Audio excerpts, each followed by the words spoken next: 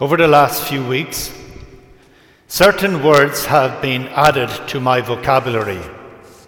They are words like social distancing that I have never used before, and even we see it manifested in any of the stores that we go to.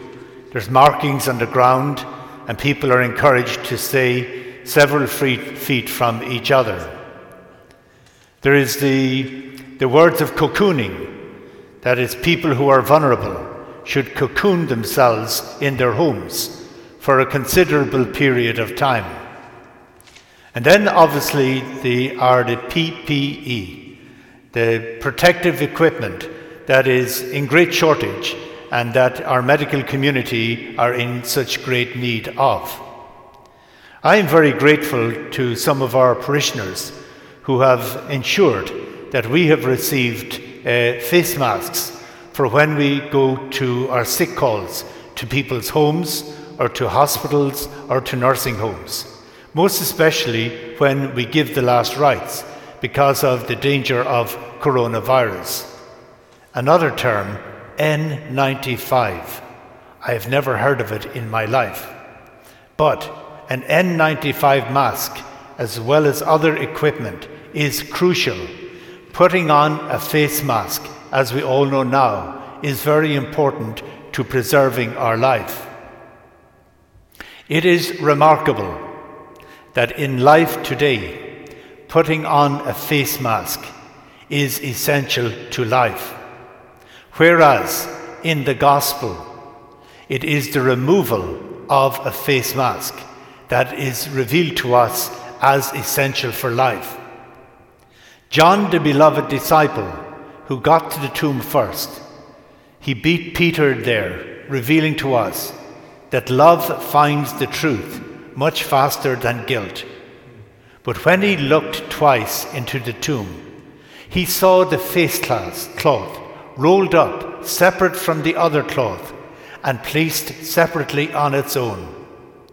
What a very profound symbol, a symbol that is rich with thousands of years of history and spirituality and of faith.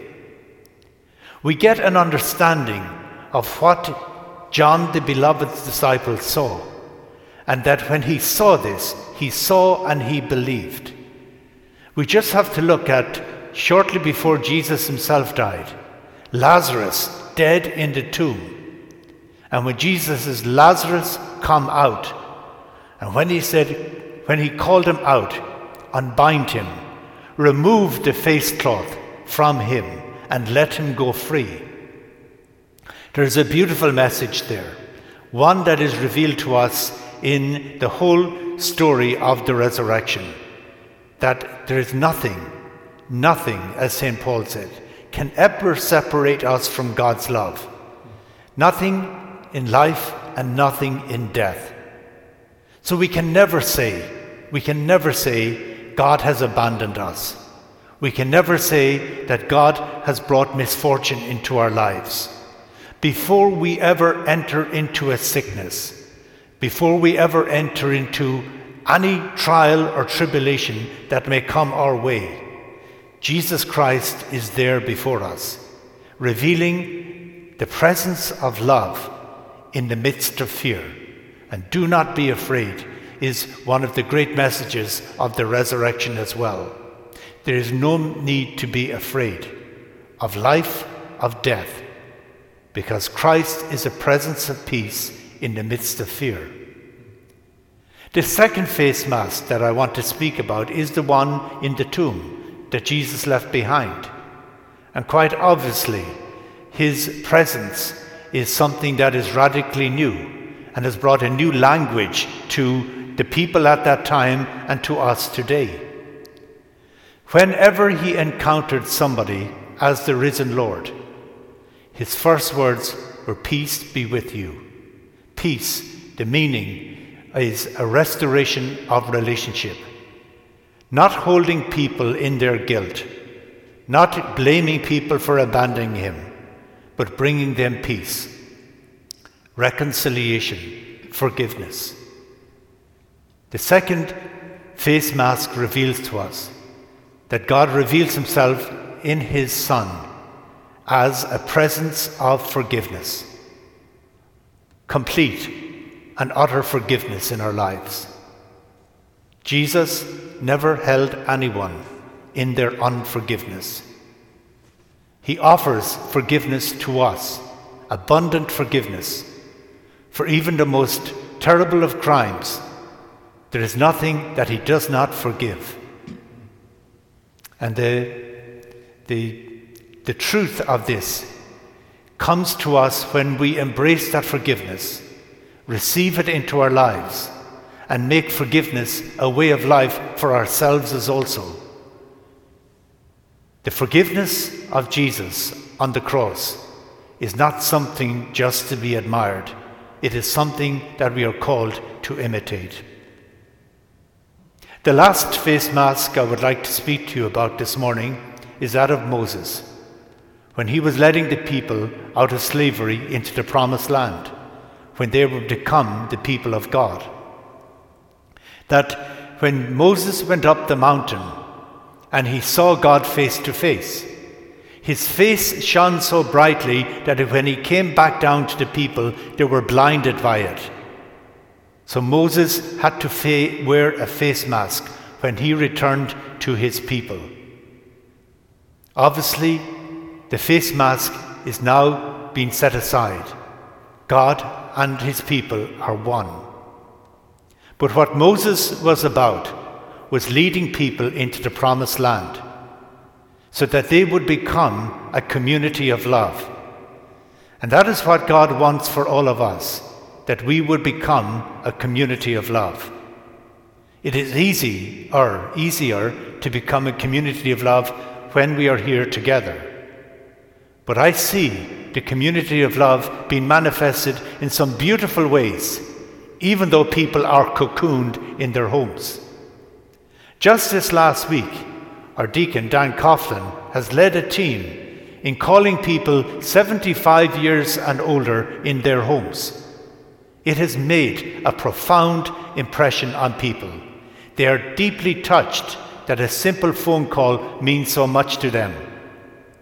What is remarkable are over 600 parishioners, 75 years and older, first of all appreciate that somebody has reached out to them, but nearly immediately they want to do the same themselves. They want to help out. They're saying, give us somebody to call ourselves. In one of our small Christian communities, who are all meeting online, our Communities for the Kingdom, one of them just a week ago decided that they were going to supply lunch to the staff at Winchester House as a sign of appreciation for the great work that the medical community are doing during this pandemic.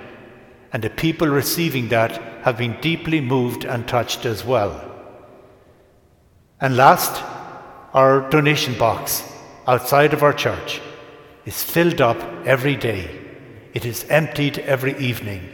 And the next day, once again, it is filled once again. Helping those who are most vulnerable.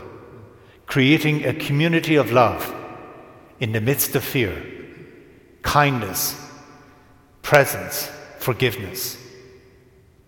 So what we celebrate and what we are living for is that God is present in our lives, and there is nowhere where He's not present.